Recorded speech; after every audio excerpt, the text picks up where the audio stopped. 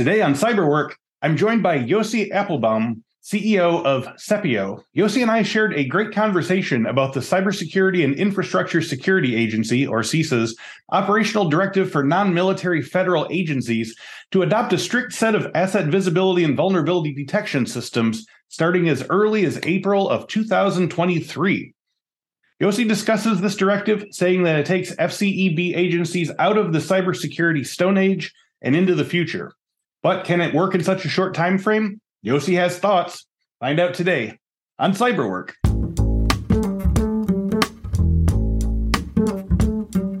Welcome to this week's episode of the Cyberwork with InfoSec podcast. Each week, we talk with a different industry thought leader about cybersecurity trends, the way those trends affect the work of InfoSec professionals, while offering tips for breaking in or moving up the ladder in the cybersecurity industry. With more than 25 years of experience in security, networking, computer science, and control systems, Yossi Appelbaum brings wide-angle vision on cybersecurity. In the early 90s, Mr. Appelbaum joined the Israeli Army Intelligence and served as a team leader and as a chief architect, focusing on design and development of critical infrastructure, network monitoring, and security systems. In 1998, Mr. Appelbaum was one of the founders of WebSilicon, an Israeli company which focused on delivering networking and security systems. As the VP of R&D, Mr. Appelbaum was involved in design and implementation for more than 250 systems for 8 government agencies, integrators, and vendors. Mr. Appelbaum served as the CTO for cybersecurity of Senstar Inc., a North American division of Magal, and relocated to the United States to work more closely with key customers and partners. In 2016, Mr. Appelbaum co-founded Sepio. He also serves as the CEO of Sepio and is responsible for its North American operations. So today's topic, we are going to be talking about asset visibility and vulnerability detection, and specifically in the CISA's Binding Operational Directive 2301. So I'm really looking forward to this. Yossi, thank you very much for joining me today, and welcome to Cyberwork. Can't wait. Thank you so much. So to get things off here, Yossi, can you tell me about how you first got interested in computers and cybersecurity? What was the initial draw, and when did you decide that you wanted to devote your career to it? Well, I'm old enough not to start by saying I was dragged into cybersecurity, or because there was no cybersecurity, at least not in terms of term at that time. But as a young kid, I was dragged into computers, Apple and Sinclair, really, really old. The kids now will ask themselves, what is he talking about? Yeah. Finished my high school, and as an Israeli, most of the kids go to the army, and you have an option to postpone the army service for a while and go studying, and then joining the army later on as a professional.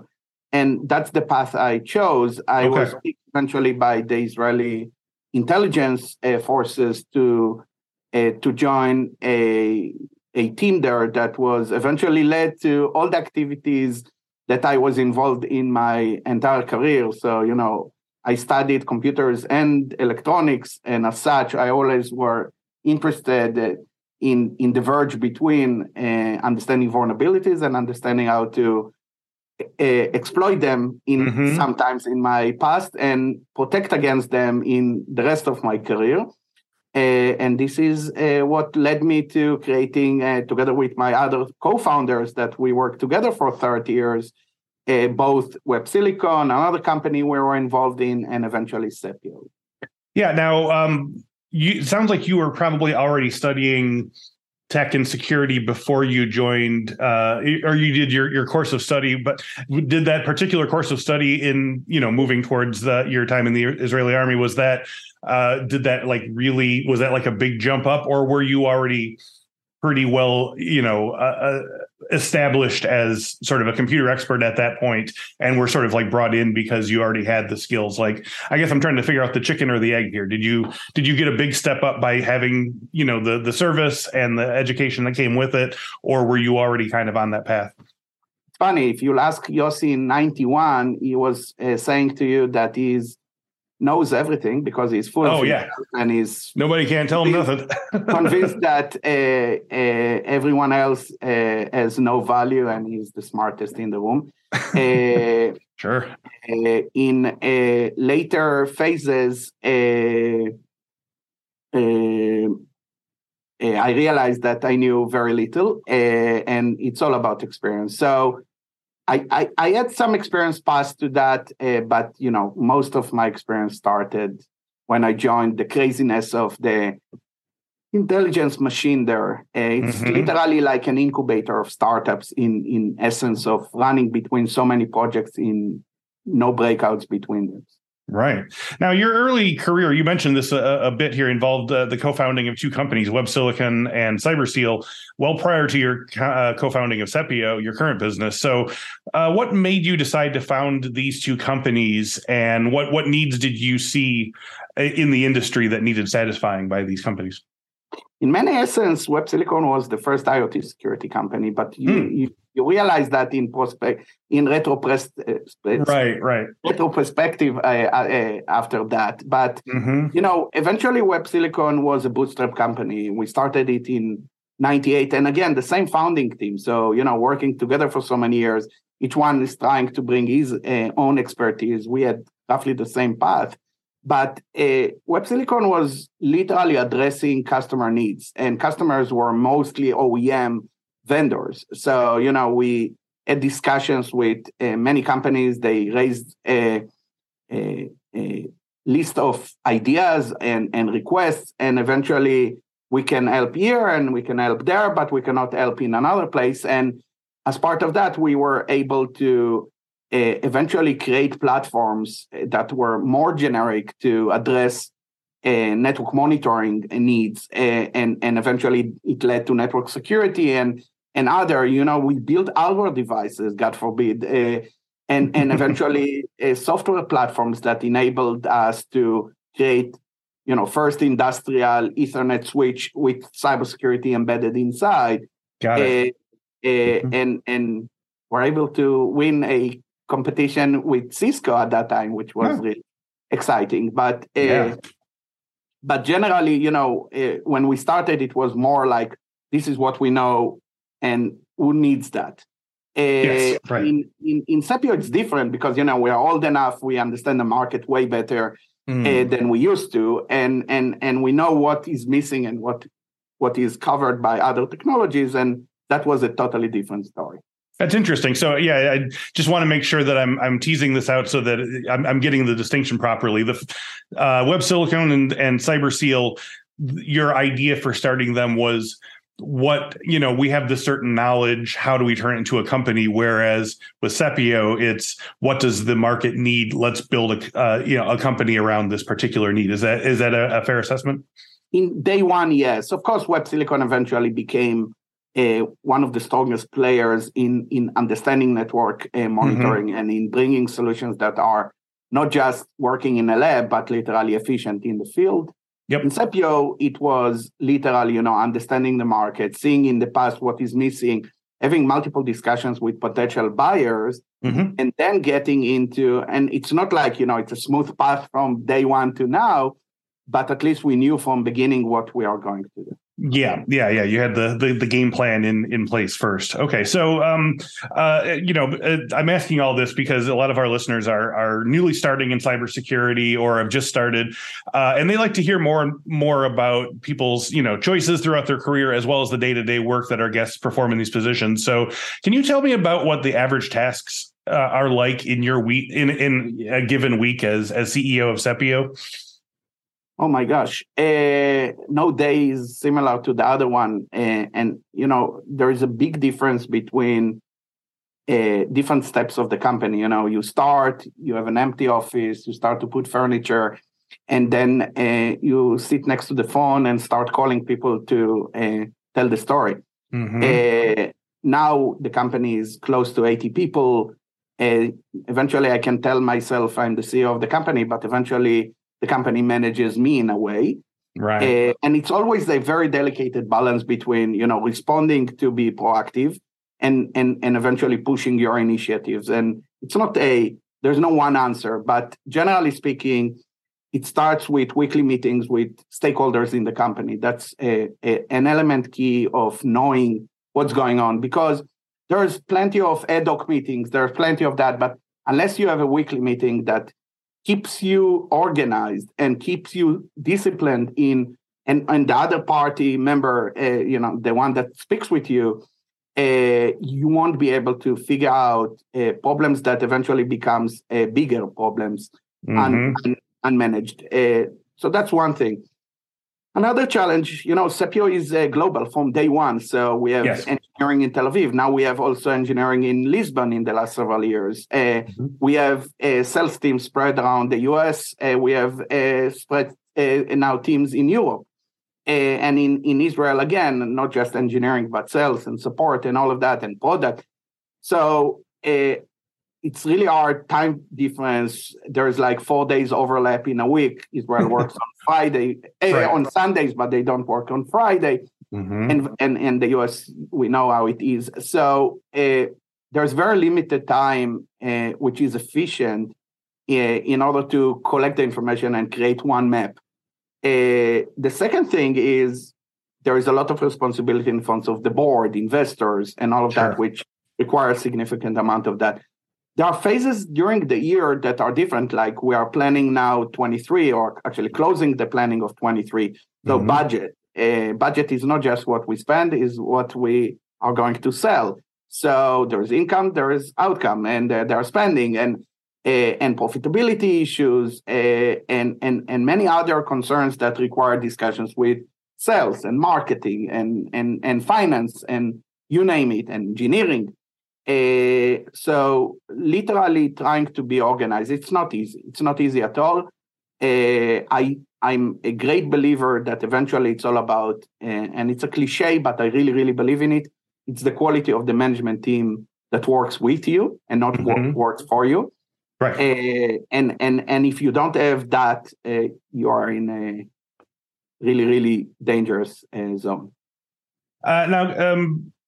This is not related to Sepio specifically, but can you tell us about your activities as an ambassador of the Global Cyber Alliance, of which you've been a part since 2018? Yes. So Global Cyber Alliance keeps going, and actually it's nice to see that. But Global Cyber Alliance came as initiative of City of New York and City of London and a couple of very smart people that were building it here and in the UK. And eventually the initiative require a voice to be heard, because there are plenty of projects. At the beginning, it was really few. Now there are, kits for reporters, especially in election years or in places, we see what's going on now in Peru, for example, or in Iran. Right. So we need these reporters and journalists to have as clean as possible infrastructure. In any case, they are in big risk and problems. There's elections, so there are kits for elections. There are small businesses that really don't have the capacity, the budget, the knowledge on where to start. And these initiatives are extremely important. Now, as an ambassador, you are a voice that people know, and you can post and you can talk and you can bring the initiatives to the attention of more and more people. I would admit that I'm not doing the best job there. Eventually between the day job in Sepio and being ambassador, I'm not super happy with my performance there. But as I'm totally aligned with the mission and totally aligned with whatever I can in order to help. Yeah.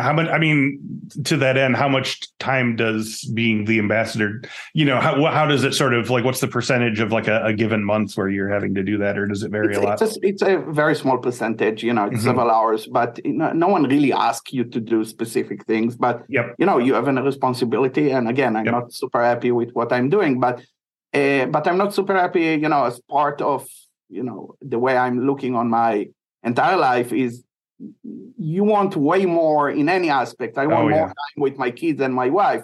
I want way more time in office. I want more time as ambassador. I want more time to mentor and helping people here in Sepio. But, there is physical limitations. Exactly. Yeah, only so many hours in a day. So today's topic is a recently announced directive from the Cybersecurity and Infrastructure Security Agency, or CISA for short. It's called Binding Operational Directive BOD 23-01, Improving Asset Visibility and Vulnerability Detection on Federal Networks, and it is aimed at, quote, establishing baseline requirements for all federal civilian executive branch agencies to identify assets and vulnerabilities on their networks and provide data to CISA on defined intervals. So I want to walk through some of the requirements of this slowly for any listeners who are coming to the directive for the first time. So first of all, can we define what the federal civilian executive branch agencies are within the requirement of this directive? Are we talking about non-military federal organizations like the Postal Service and the Department of Motor Vehicles? Like who's going to be affected by this? Eventually, all of them, because eventually, let's go back to the beginning of what that directive says. Eventually, the government come and say, "Hey, we trust the DoD to know what they are doing." We are working with several DoD agencies, and they know what they are doing. Nothing is perfect anywhere, but they know what they want to do. Yes. In civilian, there's the DHS, and some cases in terms of cybersecurity. There are many other agencies that are not exactly experts in cybersecurity, and some of them are very small, some of them are bigger, and that's just on the federal level. But we can go another level, in another layer into the state and local, which is not part of that directive. But eventually, as a security expert, managing risk is your job.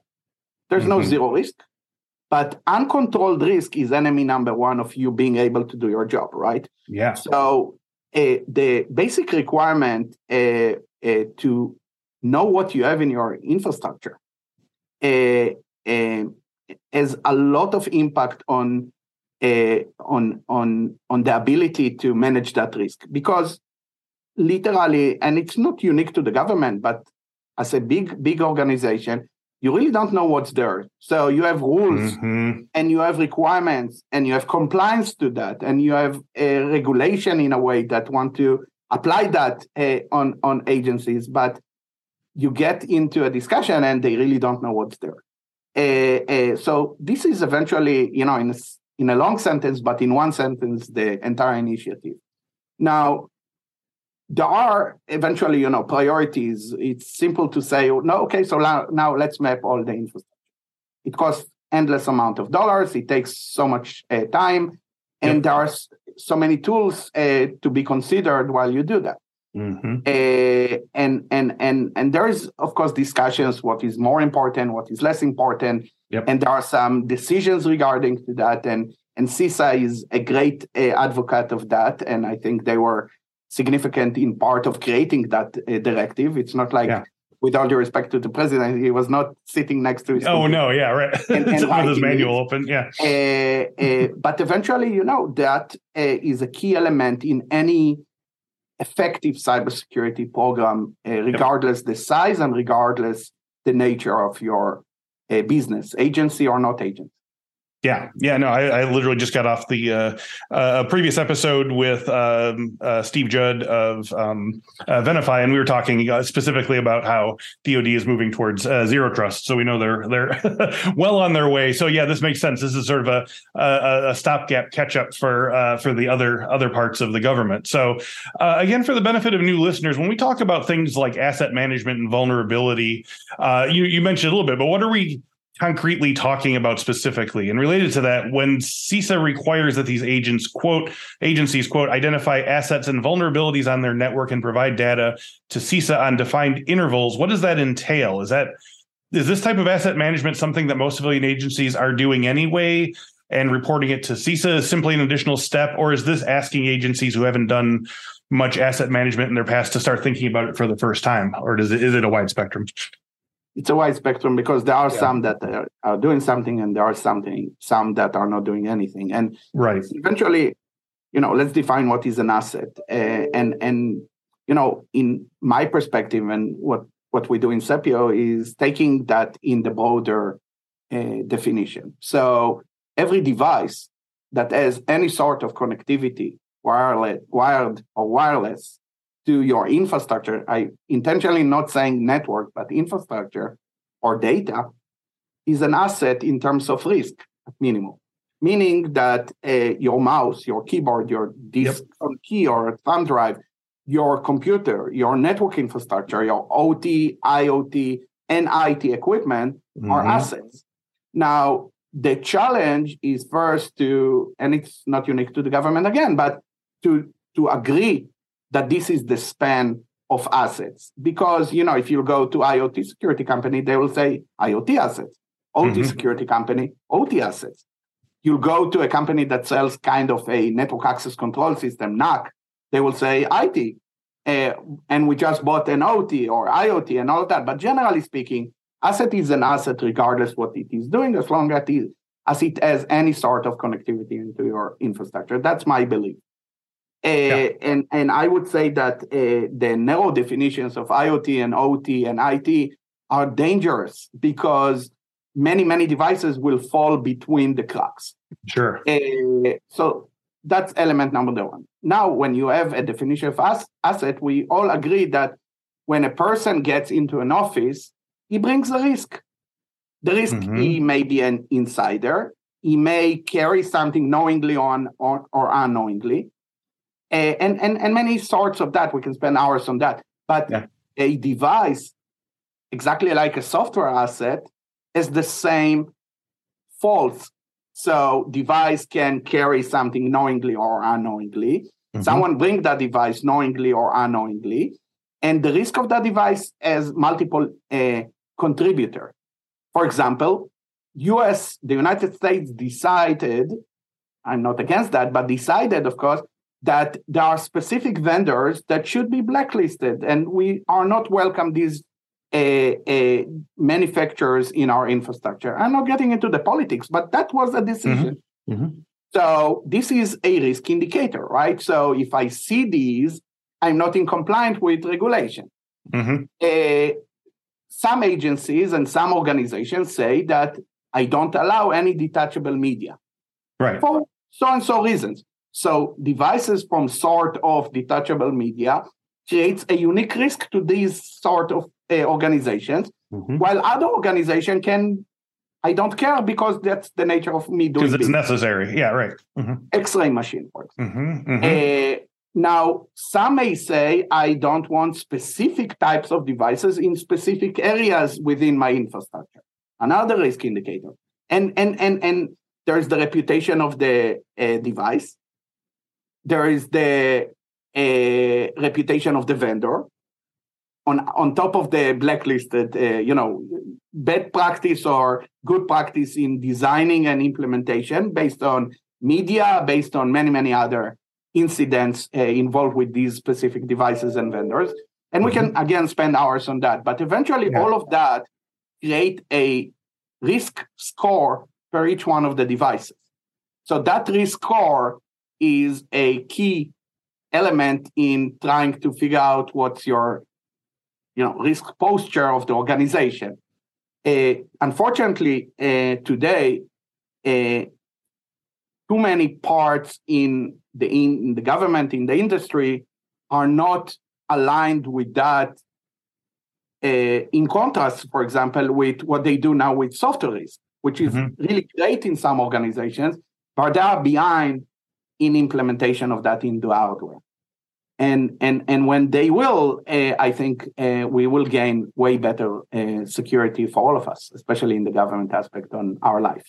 Yeah. It's a challenge, but I think it's going to be a worthwhile one. So in CISA Director Jen Easterly's comments on the directive, she said, quote, knowing what's on your network is the first step for any organization to reduce risk. So this is part of a larger quote saying that even though this is a requirement for federal agencies, even non-federal agencies should consider doing the same. But I want to drill down a bit into this, quote, first step aspect of Ms. Easterly's quote. So asset management, as she rightly pointed out, is the first step to finding out what your unprotected and underprotected assets are. So, Yossi, can you tell me what's the next step after that? Will CISA be providing recommendations for protecting these assets, or will it be on the respective agencies to determine their own security hardening strategies? CISA is one of the very few organizations that I cannot say anything bad about the way they are running. I think they are great. really, really, really interesting and remarkable way of doing things. I don't want to talk on behalf of CISA on what is next. I trust them completely. What I would say is that what we see in many, many global organizations is that after you have that knowledge, you start to apply policies. Policies mean, at minimum, I want to be alerted about things that are outside the comfort zone that I created to myself. Yes. Or literally throw these connections out of my infrastructure. So I don't want these devices to have any connectivity into my network. I want them to be DMZ'd. I want them to be totally isolated. I want them to literally close the port, whatever the application would be. And the reason for that is, first, we're talking about tens of millions of devices within the government, if not more. And as such, you cannot do it manually. The second thing is, of course, you want to know about that, and you want to track about, and you want to see trends, because this will give way more intelligence than we have today. And it is part of really big initiatives that are running in the government. For example, better grip on the supply chain, better grip on the road to zero trust. You cannot gain zero trust unless you have a quite good idea what's there, right? So, right. And clear paths of how to navigate it all. Exactly. So I feel this always sounds to me like we're looking out for like an old, like the data equivalent of like an old security, or like an old janitor's closet or something that someone forgot about and didn't realize there's a door in there that will if you have the right thing. Yeah.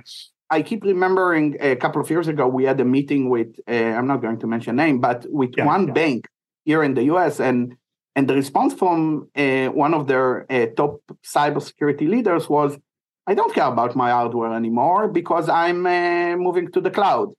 Right. Unfortunately, by the way, they realized later on in a bad way that it was not really a great statement. Because what do you mean you move to the cloud? There is no hardware in the cloud. You're not responsible for that, maybe. What about your endpoints? What about the fact that you are using a computer while you Zoom into the meeting with me? So your computer, your network connection of the computer, the mouse next to the computer, all of these are hardware. And in any research in the last couple of years, there's more hardware today than in any other time in human history. And it is true now, and it's true in a minute because it keeps going. So ignoring that is literally not exactly the best practice in security. Yeah, no, when I hear someone say, I don't need to worry about it, I'm moving to the cloud, that just all that sounds like is I don't want to think about this. Please just stop talking to me. And that's not good.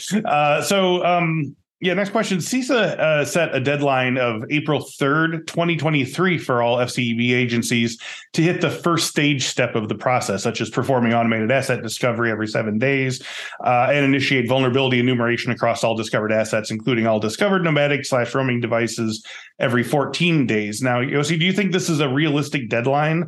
I've been speaking to so many guests lately who are behind the 8 ball or know people who are when it comes to things like the long rumored CMMC 2.0 compliance for vendors next year. Is this a similarly tight or scary deadline? And do you think the 3, 6, 12, and 18-month tracking and reporting deadlines will be attainable?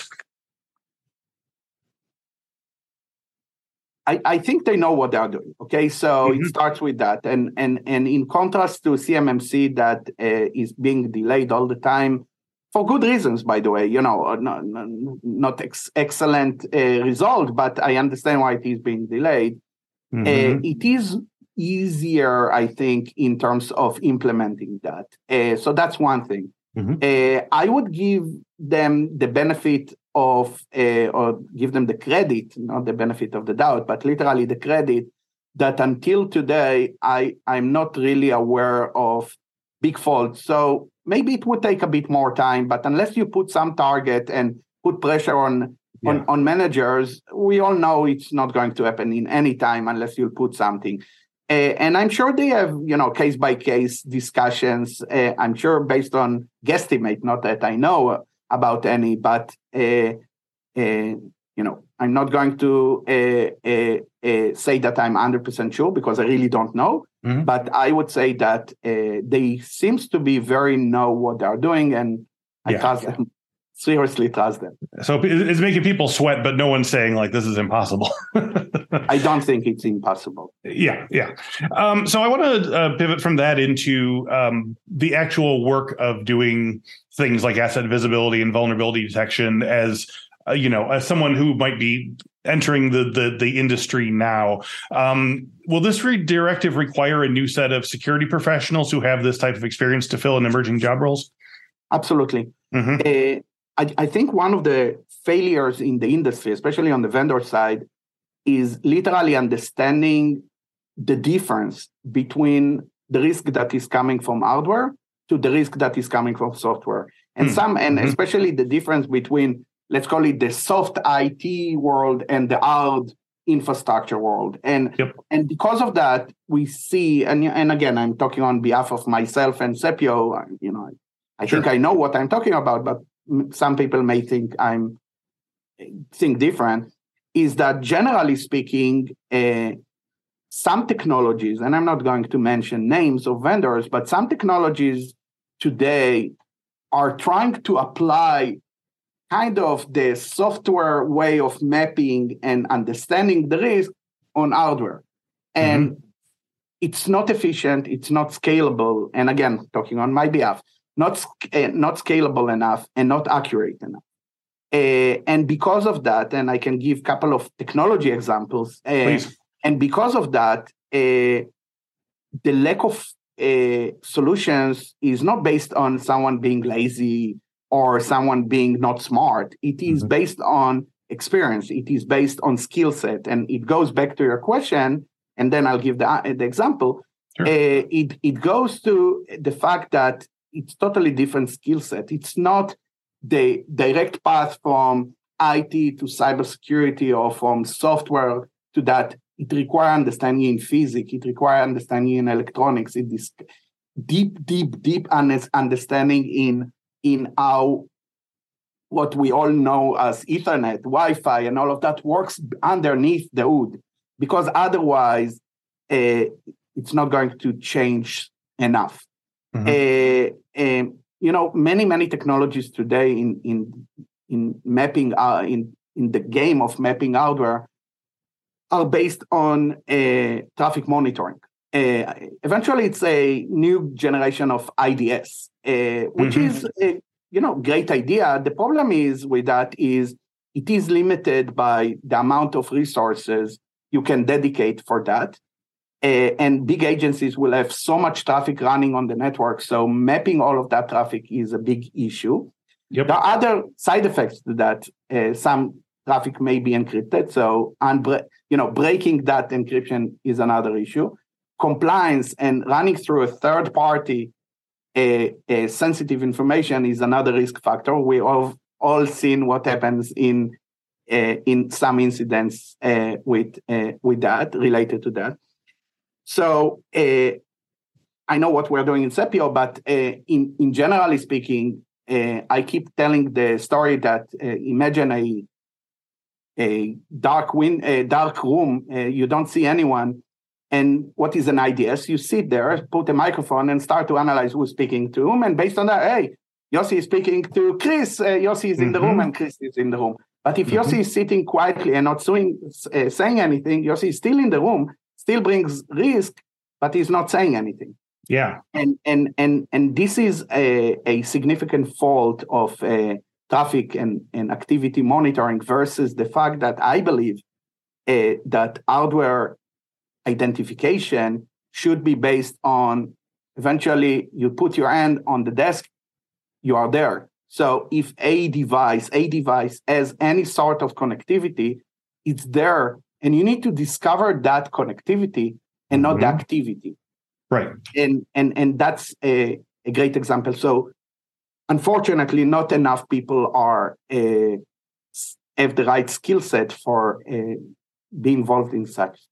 Well, that I have a good follow-up for that. So I'm sure it probably varies depending on the size of the respective agencies, but is this the type of work that you're speaking here, traffic analysis or, hardware, identification. Is this the type of work that requires master level vulnerability management or something that can be worked toward with less experienced professionals? I think it's a different ruler, which is better understanding the physics behind more than the certification. But yes, when it goes eventually towards the level, eventually what we bring is a risk score. And then and vulnerability report, then you need people like that will be narrowed into understanding what does it mean. But it starts by creating that, by generating that. Now, I don't want to push millions of people to go there because then I'll have competitors. But seriously, there's not enough people that are. So this isn't necessarily something that you have to wait till nearer the end of your career to start working with. You can start working in this field pretty much from the beginning and have something to do to sort of build your experience. Yes, absolutely. Okay, so for listeners who want to make some or all of their work in cybersecurity be around asset visibility and vulnerabilities, either for federal agencies or anywhere else, what type of learning paths or experiences or qualifications should they be trying to achieve to make themselves look like top of pile candidates within the resume stack? So it depends where in the food of they want to be. But if they want to be on the vendor side that really creates the technology, they really need to seek a deep understanding in engineering and physics and things like that. If they are more into understanding the risk that is coming from that, classic cybersecurity path is the great thing to do.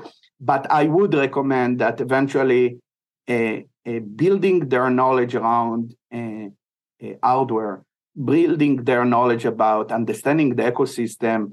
It's not going to disappear. The tension between the US and China and other, it's not going to be different. It's going to be worse, I believe.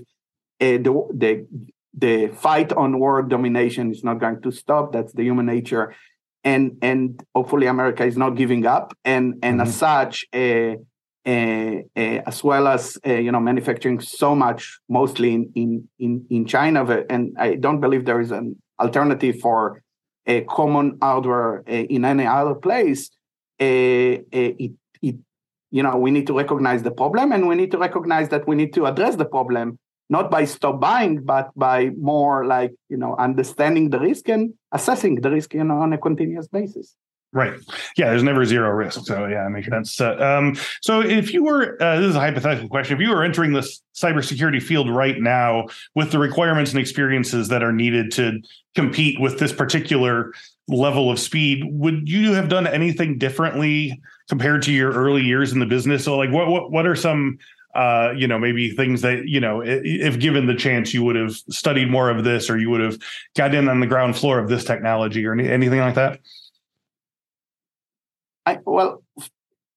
The given answer is yes, absolutely. I don't have details because I need to think about that deeply, but absolutely yes. And I would give one thing, and I truly believe that eventually, I was in a way lucky to be joining the intelligence of Israel in literally several months after the first Iraqi war, after Desert Storm. The entire Middle East changed. Iraq was not exactly a risk or a threat in Israel anymore, and Iran became top tier, way more modern, way computerized, way more interesting. And, it affects eventually, in 30 years later, you understand where it starts. But, the only advice I keep giving to young engineers and young professionals is use what you got and make it the best, make lemonade out of lemon, but seriously make lemonade out of lemon. You can, compare yourself to the other. Oh, you got that and I got only that. But, I think that comparing to some of my colleagues and friends in the past, I did quite okay, even though, at T equals 0, I think some may say they got a better, position at day one. It's all about you. It's all about you. That's the only really advice I can give to young professionals. So if you want to look in your, magic crystal ball or whatever, how do you think this directive, let's assume it's properly implemented and stuff. How do you see this sort of changing the security stance, platform, whatever, of federal agencies? Do you see this going far enough? Do you see they're like pushing the needle in terms of closing backdoors and closing vulnerabilities and things like that? Do you see good results for the possibilities of this directive? 100% sure. 100% sure. It's not moving the needle; it's moving walls. Okay. And borders and seriously, it's like almost from Stone Age to a modern era in understanding modern risk. I applaud the agencies that will do it faster than the rest. Mm-hmm. And I think that we should all support that initiative, regardless. It's not politics. It has only one main issue, which is us being more secured, and we are not secured enough. And this is a big change. I would say that, and some vendors will have to forgive me for that, but when you change from EDR1 to EDR2, you may have a difference and change in your organization, but this is a incremental change. Here we are talking about a leap, mm-hmm. a leap in security. So it's significant.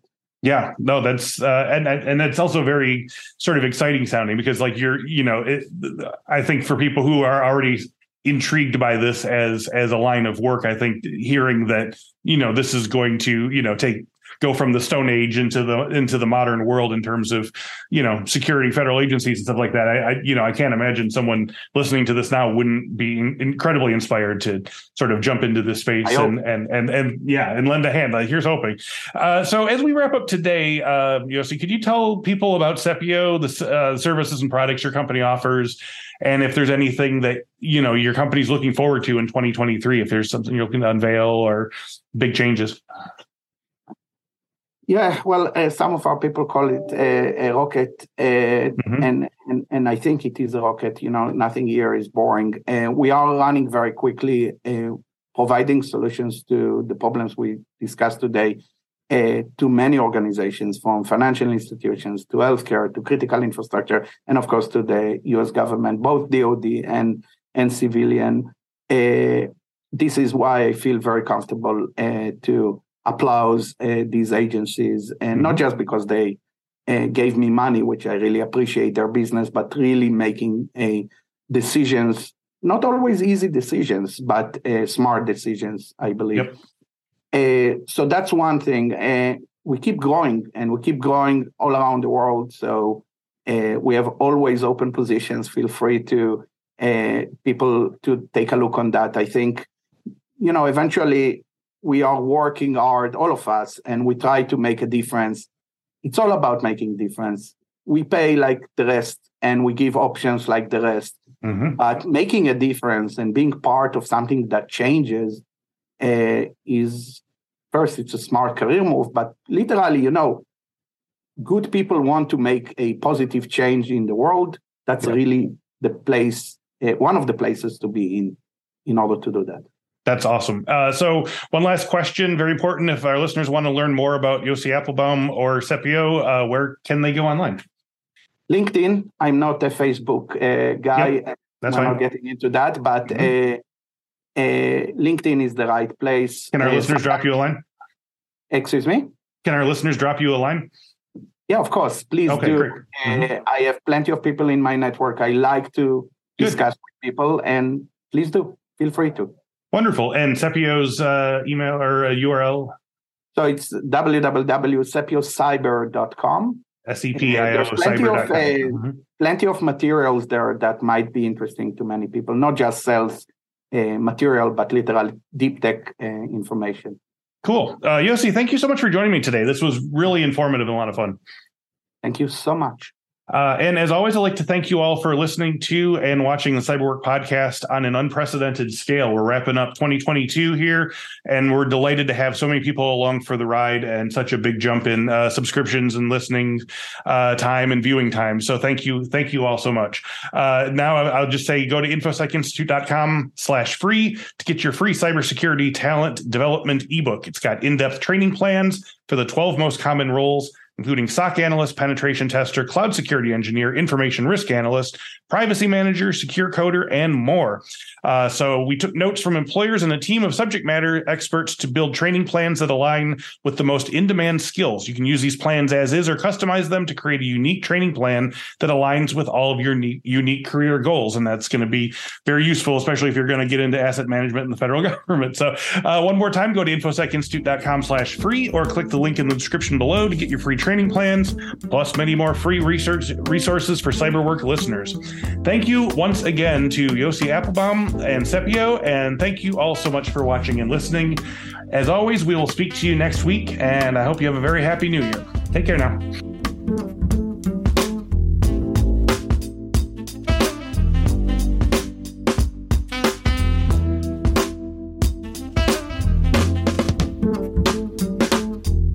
How about some free cybersecurity training resources for you and your team? Just go to infosecinstitute.com/free to get ebooks, training guides, and more than 100 cybersecurity training courses, all free for Cyberwork listeners. Go to infosecinstitute.com/free and start learning crucial new skills today.